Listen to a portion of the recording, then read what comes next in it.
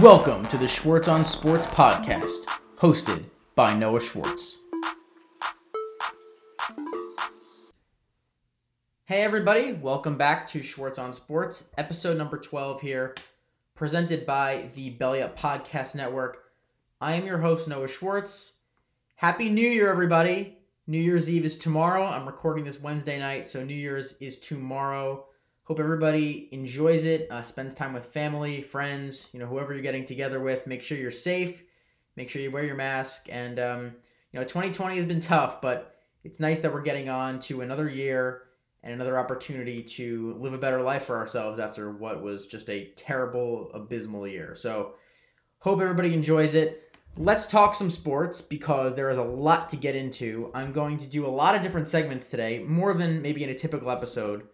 But shorter segments than maybe what you guys are typically used to most weeks. So we're going to get some baseball, we'll do some NBA, college football, the NFL as well. So let's begin with baseball. And while there is so much going on in December and as we head into January, baseball is one of the only sports that's not currently in action, but the offseason has kind of hit its stride this week. I think there's been more action than I think many expected as we headed into the holidays. And that is in large part thanks to the San Diego Padres. Now, you guys probably saw earlier this week that the Padres made two just ginormous trades. I mean, trades that are going to really impact the season. First, and this was maybe 4 or 5 days ago, they traded with the Tampa Bay Rays for Blake Snell. So they got Blake Snell, a terrific starting pitcher, one of the best lefties in the game. And then they went out and they got Yu Darvish, who was second in Cy Young last year, just finished behind Trevor Bauer and in front of Jacob deGrom in the NL Cy Young race, and was a terrific pitcher for the Cubs for the last few seasons, been on a couple different teams, and has just been a stud throughout his entire career. So they have two new aces that they can pair, and the Padres have a lot of arms already. They've got Dinelson Lamet, who was not in the Cy Young conversation, but maybe in the second tier of candidates last season in the short season. They also have Mike Clevenger, who they recently traded for from Cleveland. He'll be back in 2022 post-surgery. He's excellent. They've got Mackenzie Gore, Chris Paddock's young. So this team has a lot of arms. And when you combine those starting pitchers with maybe the game's most exciting player in Fernando Tatis and Manny Machado they have, Jake Cronenworth was in the Rookie of the Year conversation, Will Myers, Eric Hosmer. This team has a chance to be really, really good.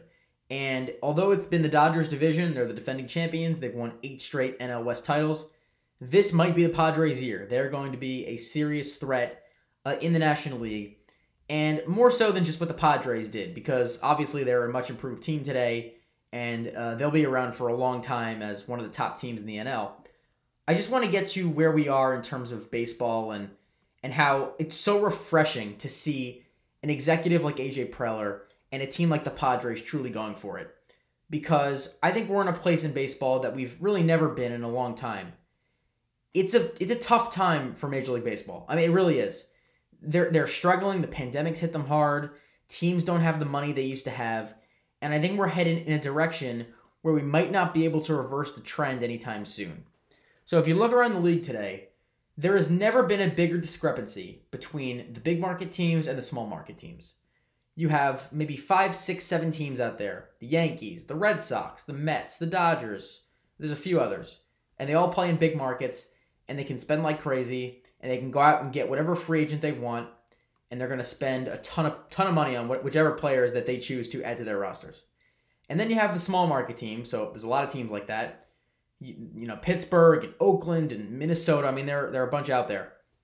And these teams just don't have the financial means to go out and spend comparatively to the other teams, and that's how they fall behind. And it's really unfortunate that we have this major gap. It's never been such a gap that we have now, but it really hurts these small market teams because they just can't pay up for talent, and they can't keep talent, and it's a problem. We've seen, and we're going to continue to see, these small market franchises continue to give up on players that they have and that they've locked into control for a long time, because they just can't afford to post-arbitration pay them in free agency.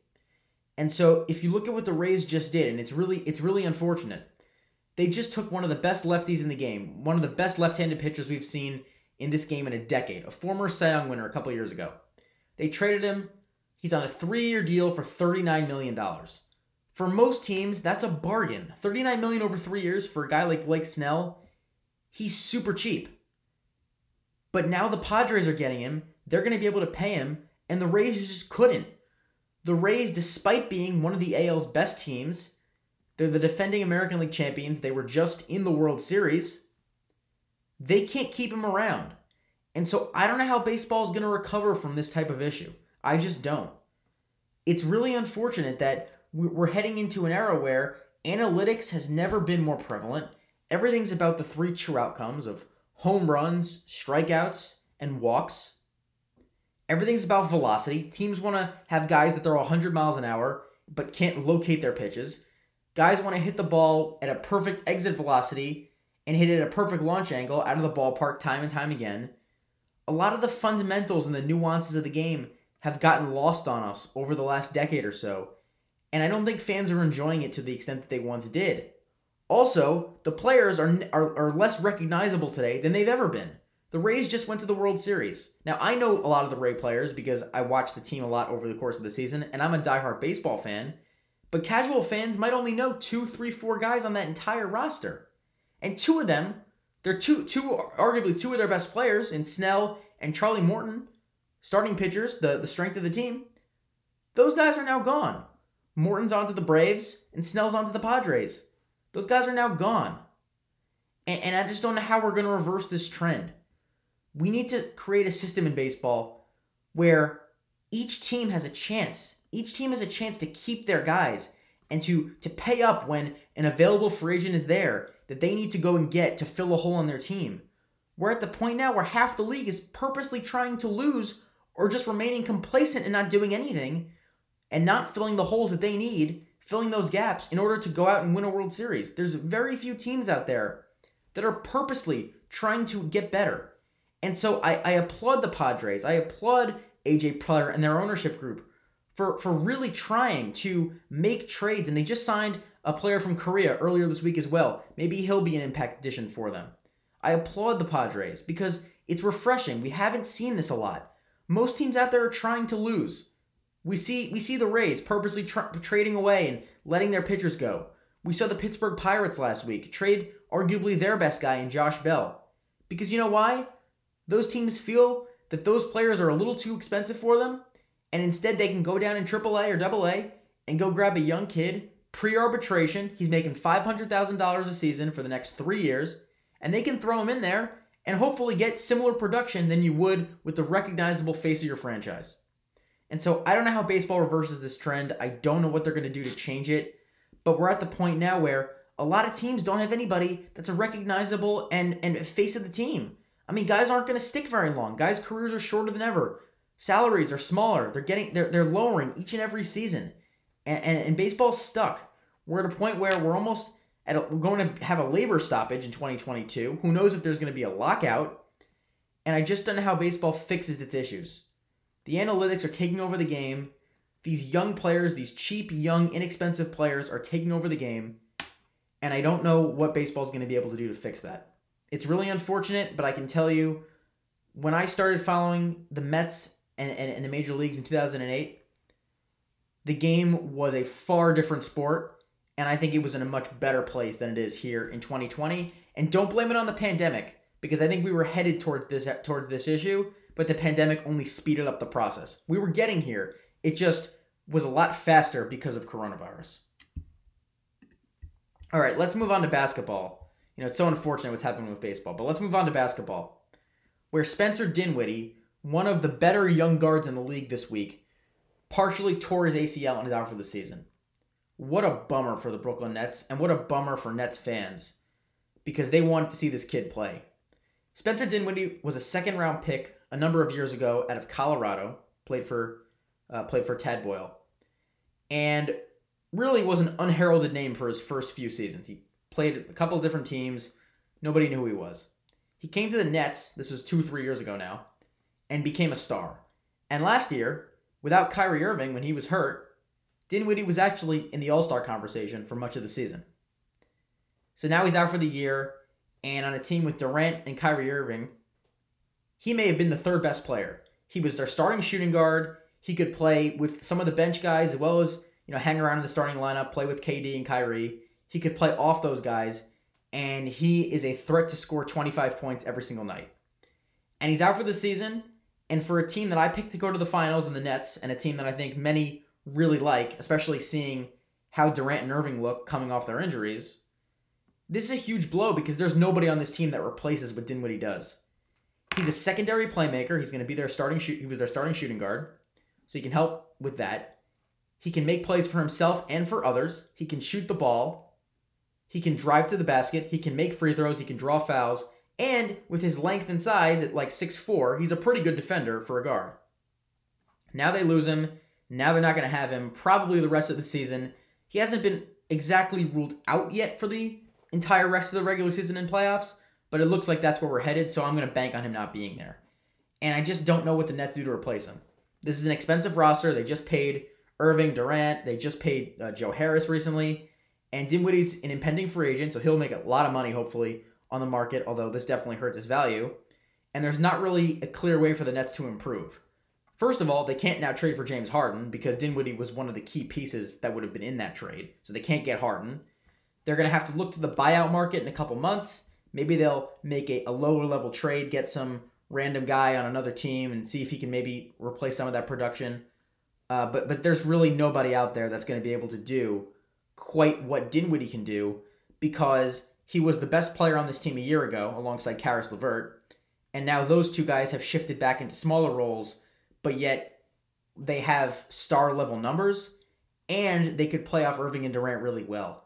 And I just don't know what they're going to do because Dinwiddie was arguably the third best guy on this team, and I think it's a big story. I mean, I picked the Nets to go to the finals. There are a lot of people out there that also did think that they're the best that the Eastern Conference has to offer this season.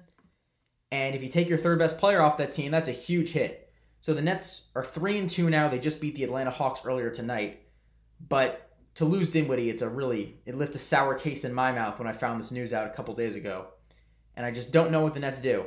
There's not a clear way to upgrade. There's not a clear way to replace him. I assume someone like Timothy Luwawu-Cabarrot will enter the starting lineup. Maybe Landry Shamet gets extra run. Maybe Bruce Brown, who they acquired from Detroit, gets some extra minutes. But there's just not an obvious way to make an upgrade. And I think the Nets will sorely miss Dinwiddie the rest of the season. I am really upset for the guy. He's a terrific player. He's a terrific dude. And he's going to be out the rest of the season, most likely. All right, we're going to take our first break here for the day on Schwartz on Sports. We will be right back with more. We'll talk some NFL, college football, and I'm going to give my 5 most important moments of LeBron James' career as he celebrates his 36th birthday today. So we'll be right back. This episode of Schwartz on Sports is brought to you by Invader Coffee. Invader Coffee is an ultra-premium, veteran-owned coffee company proudly delivering only the best coffee your hard-earned money can buy. They aim to serve only the highest quality organic air-roasted coffee beans sourced from free trade farms all over the world. They keep things simple, the best coffee at an affordable price in order to provide you with the value you deserve for your morning boost. 100% fair trade, 100% organic coffee beans, 100% air-roasted, 100% money-back guarantee. Visit invadercoffee.com and enter promo code BELLYUP at checkout to receive 15% off your order. Hey everyone, welcome back to Schwartz on Sports. We're here with more NFL, college football, and we'll talk a little bit about LeBron and his birthday celebration today. So let's go on to Dwayne Haskins and what happened there with the Washington Redskins, or I should say Washington football team. So, as many of you may have heard, Dwayne Haskins, the first-round pick just a year ago out of Ohio State, 15th overall, was released by Washington a few days ago after what had really been a tumultuous almost 2 seasons for Dwayne with Washington, and it just did not go up from the start. It really never improved, and here he is today without a team. So just a little bit of a timeline. So Haskins was picked 15th, and it was reported, widely reported, that Jay Gruden, who was the coach at the time, did not want to pick Haskins, but the owner, Dan Snyder, who was involved in a lot of his own controversies at the moment, wanted him badly. So they took him. He was the first round pick, and they had him, and he started a bunch of games his rookie year. Didn't really go well. The team was bad. He was bad. And Bill Callahan became the interim coach after 4 or 5 games, and the team was awful. They got the second pick in the draft last year. Took Chase Young. And so now they went into this season, and of course they're still alive today. They'll play Sunday with a chance to win the division if they can beat the Eagles. But Haskins will not be a part of that now. He had started some games this year. He had been involved in 2 COVID controversies, including last week he was at the strip club apparently, no mask, and he was photographed doing that. So eventually Ron Rivera, who was a hard-nosed, tough guy, the new coach there, said, I'm done with this. I didn't pick you in the draft. I have no loyalty to you. You haven't played well. All you've done is disappoint this franchise, and you're gone. So it's really unfortunate, but at the same time, I think this is one of those situations where you can say multiple things can be true. Dwayne Haskins, yes, has been terrible on the field. Dwayne Haskins, yes, has been immature and has made dumb decisions over the course of his tenure with Washington. But at the same time, was he ever truly given a fair shake to get this job and to claim it and to take control of it in the last 2 years? Absolutely not. Dwayne Haskins was a raw quarterback coming out of Ohio State. He'd only started there for a year. He put up record numbers, like 50 touchdowns his last year at Ohio State. But he was pretty raw, and he was going to take time to develop. And I think Washington knew that when they picked him. But they rushed him into the starting lineup. They had to fire their coach about a quarter of the way through the season. Then he was given a new coach. Then at the end of his rookie season, they hired Ron Rivera. So that's a third coach. That's a new offensive system. That's a new playbook. That's new players. A lot of change there. And it seemed like there was very little loyalty to him within the building over both regimes. Because Jay Gruden didn't want him. Ron Rivera didn't pick him. And Ron Rivera decided to make a quarterback upgrade this offseason. Not only did they bring Alex Smith back, but they also brought Kyle Allen in, who had a relationship with Rivera in their Carolina days. And so it really seemed like Haskins didn't have much confidence among the coaches. They really didn't believe in him. And after 13 starts, he is now cut as an NFL quarterback. So, yes, sure, was Haskins bad? Yeah, absolutely. But at the same time, was he given the resources that other young quarterbacks are given? No. Was he given, was he propped up by the organization the way that other players are? Absolutely not. And so when you feel that lack of confidence and when you're 22, 23 years old, it's hard to perform amongst the chaos around you. I mean, this is a team that just changed its name. Its owner is involved in a lot of allegations against him, which are just awful, by the way. And the team has been terrible, and there's very little talent there. And so, yes, there's a lot of chaos around him. It's been dramatic, and there's just been a lot of bad that's kind of followed Haskins through his NFL career. And now he gets a chance to break away from it. Hopefully he'll get a reset. Hopefully some other team will take a chance on him. But after 13 starts, he's now a free agent. And I think we're seeing this more and more in the NFL now, where young quarterbacks who were taken early in the draft, the leash on them is shorter than it ever has been. Josh Rosen was picked 10th overall a few years ago. He was a starter for 1 year, not even 1 year. Started most of the games, but not all of them. And at the end of that season, the Cardinals made a quarterback change. They picked Kyler Murray first overall. And here they are 2 years later with a chance to make the playoffs. Haskins, maybe he'll get another chance like Rosen. He was with Miami last year. Now he's moved on to a couple different practice squads. But it's been a tough road for Dwayne, and I feel for him. I did think he was the best quarterback in the draft when he came out. He was actually picked as the third quarterback behind Kyler and behind Daniel Jones. But I thought he was the best guy. Big arm, can move around a little bit, very strong, a big guy. Kind of reminds me of Ben Roethlisberger. And so obviously he didn't get quite a fair shake. But at the same time, when you do dumb things and you take selfies during games like he did, and when you don't follow the COVID protocols twice, and when they strip you of your captain honor, it's just hard to regain the trust of your teammates. And so I understand why the move was made, but at the same time, you have to acknowledge that while part of it, and maybe a lot of it was Haskins' fault, not all of it was Haskins' fault. Now, in terms of what the team is facing, this week Alex Smith might play. I would tend to think he won't. Looks like Taylor Heineke will get the start against the Eagles. If they win, they're in. They win the NFC East. And it would be quite an accomplishment, despite it being the worst division in NFL history. But if they win, they're in. Now, if they lose and Philadelphia beats them, then it comes down to the winner of the Giant-Cowboy game. And I'll talk a little bit about that game. Dallas is playing with a lot of confidence. Now, the Giants have lost 3 straight, and Dallas has won 3 straight. And Daniel Jones hasn't been healthy, and Andy Dalton's playing great. So, it looks like Dallas would have a lot of momentum. But it's on the road. It's in MetLife Stadium in New Jersey. And I'm going to be honest with you, I don't trust the Cowboys. This is a historically bad defense. There were reports earlier this season of the players quitting on Mike McCarthy and the new coordinator on defense, Mike Nolan. It just hasn't gone well for the Cowboys all year until the last month or so when they've kind of broken out and everybody's been back healthy. But it's been a disaster for Dallas. And for the Giants, despite the fact that they've lost 3 straight and their season appeared dead on Sunday, they're still alive. They still have a shot to make this thing. And all they got to do is beat Dallas and hope that a fourth-string quarterback can lose. Most likely a fourth-string quarterback can lose against Philly and Jalen Hurts. So the Giants are alive and well. And Joe Judge has instilled a confidence in this team that they can beat anybody on any given Sunday. We saw it when they beat the Seahawks like a month ago. So despite the fact that this team has a 5-10 record, despite the fact that Daniel Jones has underperformed for much of this season, they play with a physical toughness about them. They run the football pretty well. The defense is excellent. Patrick Graham has been one of the best coordinators in the league all season long. And the team is far better than it was when they started 1-7. So just the fact that they're here and have a chance to host a home playoff game, is remarkable. It's crazy that we're saying this, but Washington, the Cowboys, and Giants are all still alive.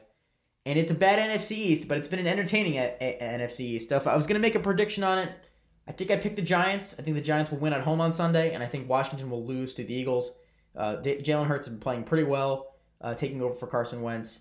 And if Taylor Heineke plays, who's the 4th stringer, I just don't think Washington has a real shot. So I'll take the Giants winning this division. They'll host a home playoff game, but it's a remarkable journey for all 3 of these teams because they all seem dead in the water. But the incompetence of the others allowed them to stay alive for weeks and weeks and weeks. And here they are with a chance to make the playoffs on the final Sunday of the season. Really crazy, but that's how it is in the NFL these days. All right, on to college football, where Friday is the single biggest day of the season so far because we've got our college football playoff games. Semifinals are here. First, we got the Rose Bowl, like 4 o'clock. Notre Dame against Alabama. Should be fun, although I don't think it'll be particularly close. These games, over the course of the last 5-6 years since they started the playoff, some of these have been really exciting, but a lot of these end up being blowouts. I think Alabama's just has too much. Mac Jones is far better at quarterback than Ian Book. I think the Bama defense is better. I think they can run the ball much better. Najee Harris is excellent. They've got better receivers. They've got a better coach in Nick Saban. So I would pick Bama by about 20 points if I was going to pick the Rose Bowl. And then the Sugar Bowl, the other game, which is later on that night on New Year's Day, Clemson against Ohio State, number 2 Clemson, number 3 OSU. I pick Clemson. I don't think it'll be particularly close. Trevor Lawrence and Justin Fields, maybe the 2 top quarterback prospects. Definitely Lawrence is 1. We'll see if Fields ultimately comes out as number 2 into the NFL draft. But I think Clemson's better top to bottom. I think they're better at wide receiver. They've got more weapons. Travis Etienne is outstanding running back. Ohio State, a little shaky. I mean, they've only played 5 or 6 games this season, but they just survived Northwestern in the Big Ten title game. And Justin Fields was not good that week. That was 2-3 weeks ago. He was not good. And Trey Sermon, the running back, had to save the Buckeyes. Ran for over 300 yards that day. Was just phenomenal. And that was the only way they could win that game. They barely hung on and won it. And so I'm going to take Clemson. Clemson's been playing at a really high level. They just blew out Notre Dame in the ACC championship game a couple weeks ago. And I think they're playing with a lot of confidence. Lawrence is now healthy after his bout with COVID. And so I think Bama and Clemson will play yet again in the college football playoff championship game, which I believe is on January 11th. It's like a couple weeks from Monday. So that'll be fun if it happens. I think it'll be the 3rd time that these 2 teams have played each other in the finals. Bama and Clemson have each won against each other previously. I think we'll see another meeting between these 2 elite programs because Bama's going to kick Notre Dame's butt, and I think Clemson's going to beat Ohio State pretty handily on Friday during these playoff games. All right, we'll be right back. We'll take our last break, and then we'll talk LeBron. Turned 36 years old today on Wednesday. The greatest basketball player that I've ever seen. I think the greatest basketball player to have ever lived. And I will go 5-1, the greatest accomplishment, the greatest achievements of his now 18 years in the NBA. So we'll be right back. Don't miss it on Schwartz on Sports. This episode of Schwartz on Sports is brought to you by Hoff and Pepper Hot Sauce. Handcrafted with farm-fresh jalapenos and habaneros, Hoff's original hot sauce has gone on to win numerous awards and gain international recognition. Hoff and Pepper always strives to create sauces and seasonings that enhance flavors with balanced heat profiles. Every one of their handmade products is manufactured in Chattanooga, Tennessee, and is naturally vegan and gluten-free. Shop today at hoffandpepper.com, and when you enter promo code BELLYUP at checkout, you'll save 10% off your purchase. Hey everybody, welcome back. Schwartz on Sports. Final segment of episode number 12 today. We are going to talk about LeBron James. As you guys probably know, my favorite athlete in the NBA today, the guy who I think is the greatest ever, and that is LeBron. Lakers improved to 3-2 earlier tonight with a win over the Spurs. And what's kind of fitting is that on LeBron's 36th birthday, he played his 1,000th straight game with 10 or more points, which is just a ridiculous achievement. He has blown that record away. I think Michael Jordan had it previously, and LeBron has now beat it by over 100 games. So 1,000 consecutive games where he has scored 10 or more points. It's just mind-numbing to think that there's never been a game where he was ejected early and didn't have 10 points, or maybe he suffered an injury earlier in the game, sprained an ankle or something, and came out and didn't score 10 points in that game. Nope.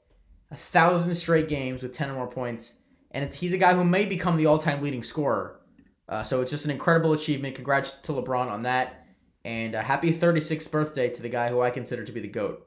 So let's go from 5 to 1, the top moments, the top achievements of LeBron's career. So number 5 first. LeBron carried the 2007 Cavaliers to the NBA Finals. Now, I know they didn't win the finals. In fact, they got swept by a San Antonio Spurs team with 3 Hall of Famers, Tim Duncan, Manu Ginobili, Tony Parker. Of course, Greg Popovich was also there. So LeBron had no chance of winning that series. But the fact that he actually took a team there to his first NBA Finals in 2007, number 5 on his all-time accomplishments list. This was a team that outside of LeBron was just abysmal. Their second leading scorer at like 14.5 points a game was Larry Hughes. I know many basketball fans don't really know much about Larry Hughes because he wasn't a very memorable player to begin with. So that was the team he took to the finals. Mo Williams, who was on the team a few years later, wasn't even there yet. They had Shaq a few years later. He wasn't there yet. So many of the key players that many people remember from LeBron's days in Cleveland the first time, many of those players hadn't even arrived yet in Ohio. So LeBron really took a team that was bare, and as a 22-year-old kid in his 4th season, all the way to the NBA Finals to meet the Spurs. Crazy achievement. And on top of it, he had one of the greatest performances in the history of the NBA in the Eastern Conference Finals that year against the Pistons. You guys may remember 2007 Game 5 against Detroit, the 48 special game as it's known now. He scored 25 consecutive points for the Cavs, in 29 of the final 30 points for the Cavs, and led them to a win. He had a scoop layup with like 2 seconds left in overtime of that game. They won it. They ended up winning Game 6 to come back in the series and win it. They went all the way to the finals. So that is number 5 on the all-time accomplishments list of LeBron, taking a really bad 2007 team to the finals. If that team didn't have LeBron, I'd guess they'd probably win 20 or 25 games. I mean, they'd be a bottom-of-the-lottery team, and they went all the way to the final series of the season. All right, number 4, similar to 2007, but it happened 11 years later. He carried the 2018 Cavalier team to the finals. Now, this Cavs team was not very good either. This was post-Kyrie Irving. This was the team that had Isaiah Thomas. They traded him. They had Jay Crowder. They traded him. They had an aging Dwayne Wade. They traded him. Derrick Rose. He was gone. So when they got to the postseason, it was LeBron. Kevin Love was the only other really star player, and he was kind of a fringe star at that point anyway in his career. They had Jeff Green, who was a kind of a veteran, a guy who's been on a lot of different teams before. They traded for George Hill. They had J.R. Smith. They had Rodney Hood. They had Jordan Clarkson. These were a lot of inexperienced young players that just didn't have the ability to help LeBron out and win. They had Tristan Thompson from the championship team a couple years earlier. This was just not, it wasn't a good team.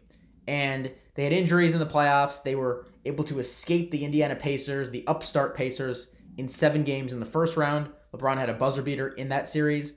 Then they went on to play the top-seeded Toronto Raptors in round 2, and LeBron was sensational in that series. They actually swept the Raptors with 59 wins. It was the final series of the DeMar DeRozan era in Toronto. They traded for Kawhi Leonard later that summer.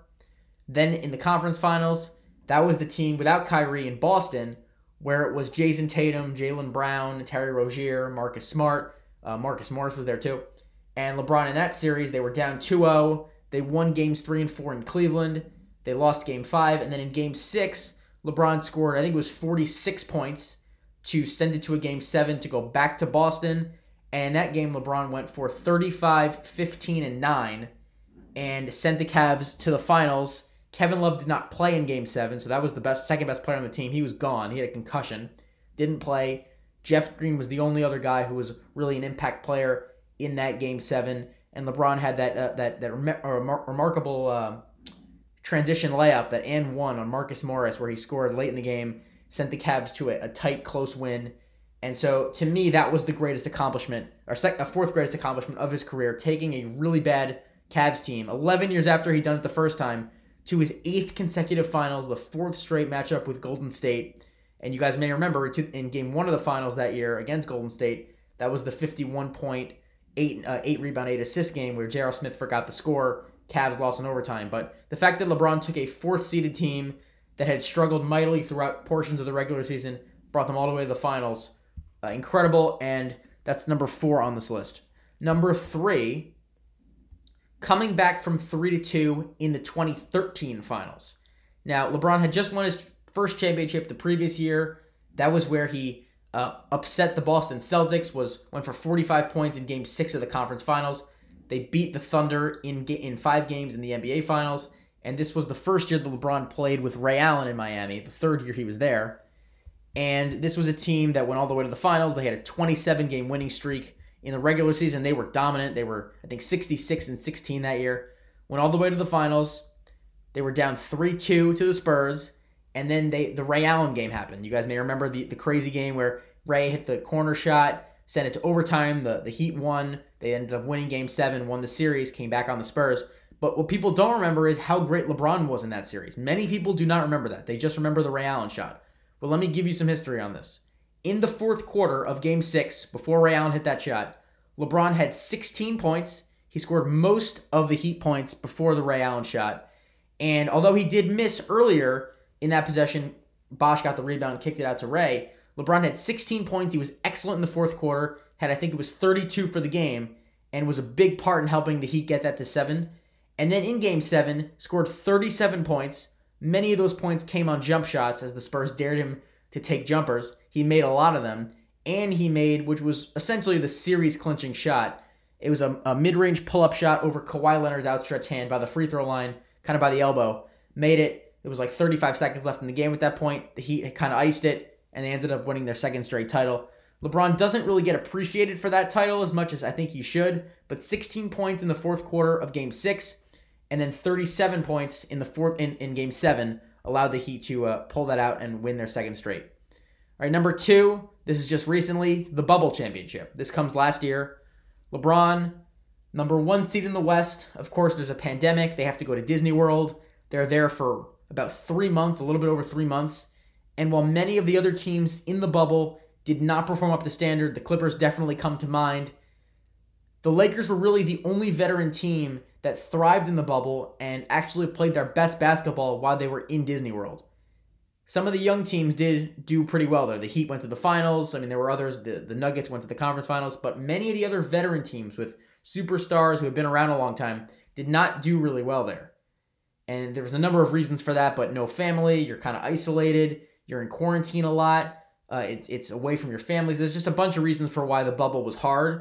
It was very lonely, depressing there. Guys like Paul George said they really suffered while they were in the bubble. But the Lakers were the one team that really thrived and elevated their game to a new level. Won through the Western Conference rather easily, beat all 3 teams in the Western Conference in 5 games. They beat Miami in the finals in 6 games. LeBron, 4 finals MVPs in 4 championship runs in his career. His 10th NBA Finals appearance, 9th in 10 years. And although they didn't have the most difficult path, still, I think it's number 2 on the list just because the bubble was such a difficult road for these guys. It was not easy to be in Disney World for that long without many of your family members. But he did it, and he led along with Anthony Davis, led the Lakers to their 17th championship as a team. And then obviously number one, this is just the most clear-cut number one that I'll do on any list. The 3-1 comeback 2016 against Golden State. Of course, you guys all remember LeBron and the Cavs, down 3-1 against the Warriors, the 73-win Warriors pre-Kevin Durant. And they're down 3-1 in Oracle for Game 5 in California. And LeBron goes for 41 points in that game, alongside Kyrie Irving, who also went for 41 points.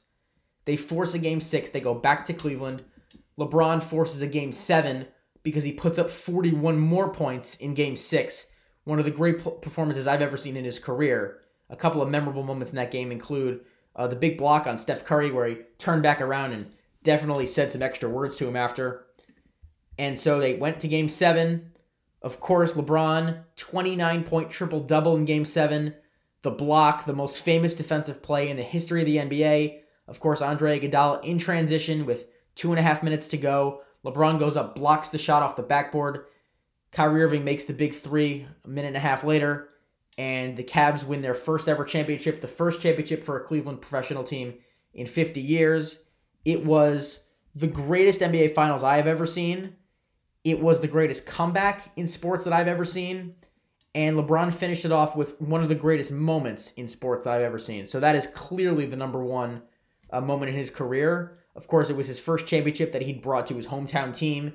He was born in Akron, which is close to Cleveland. He's from Ohio. He went back there in 2015 to bring a championship to that city. And in his second year back, he delivered on that promise. So that is clearly the most iconic moment, most iconic play of his career. And that is number one on the list.